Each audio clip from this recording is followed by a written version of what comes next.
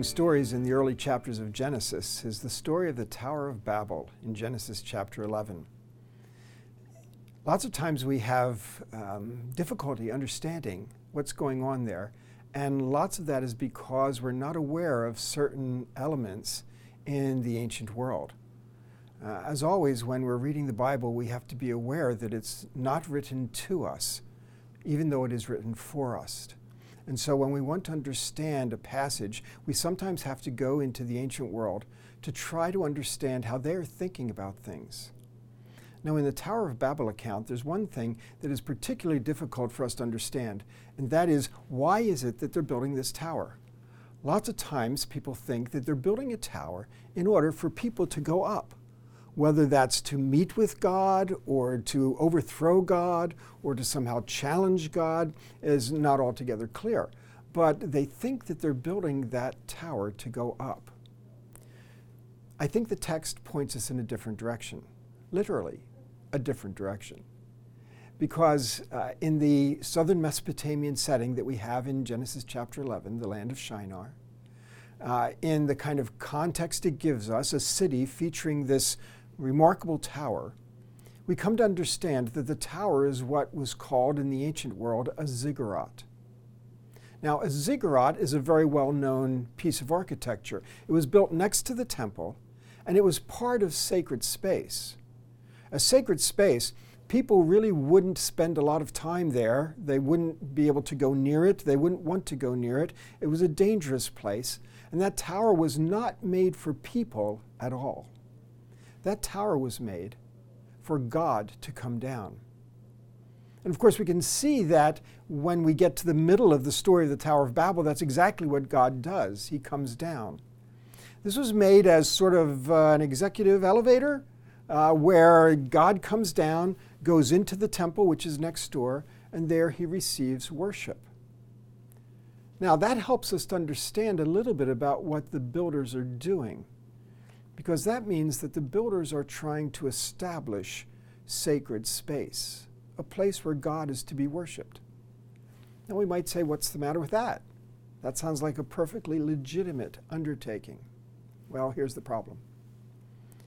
Sacred space is supposed to be a place where God's name is exalted. In Deuteronomy, we hear repeatedly about the fact that God has chosen a place for his name to be put. And that place, which eventually is the temple in Jerusalem, is a place where God's name is exalted. But in Genesis 11, we read some other alternative motive here. And that is that the people want to exalt their own name. They want to make their name great. What's going on here? Well, in the ancient world, they believed that gods had made people to be slave labor. In the ancient world, they believed that the gods had needs. They needed food, they needed drink, they needed housing, they needed clothing. And these needs were met by people through the rituals and the sacred spaces that they were involved in. And so in that way, the idea was that the people would meet the needs of the gods.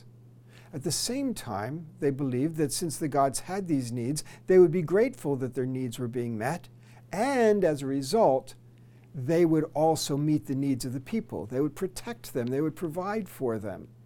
And in that way, we have this symbiosis, codependency between gods and people.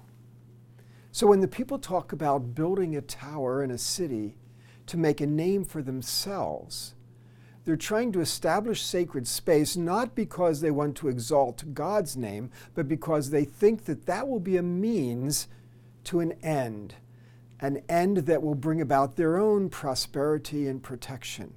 They're doing it for themselves, not for God.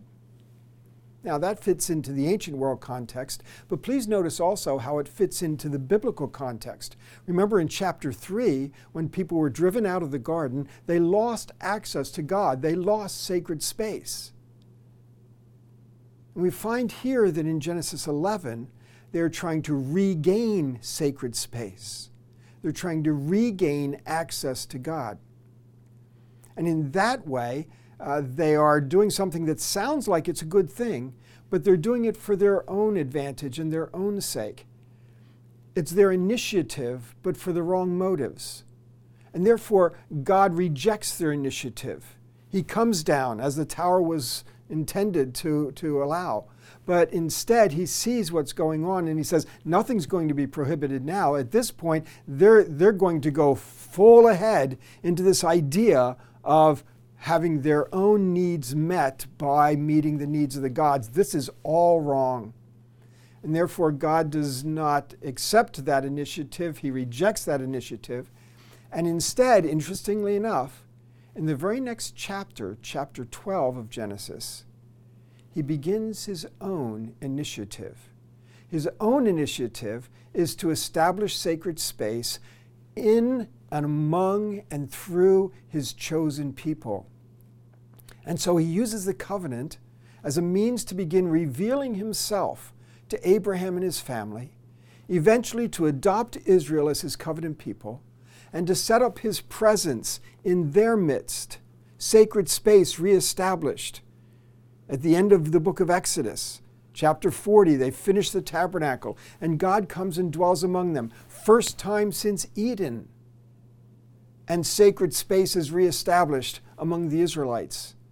And that transitions to the temple at the time of Solomon, and God makes his dwelling with people. And that's what God always wanted. Remember in the upper room when Jesus talks to his disciples and says, I'm going away, but don't worry, I'm going to come back and take you to myself so that where I am, you might also be. Because that's what God always wanted.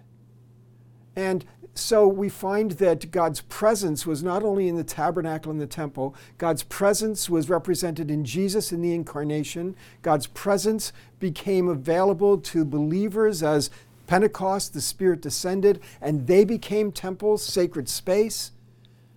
And God's presence is finally going to come to the desired conclusion in new creation when there is no temple and God himself is in our midst. In that sense, the Tower of Babel gives us a key juncture for the whole question of God's presence and how it's going to be unfolded across his plan, across history. And the Tower of Babel represents that first initiative that people took and how that was wrong-headed and wrong motives, and then leads us into how God does that himself.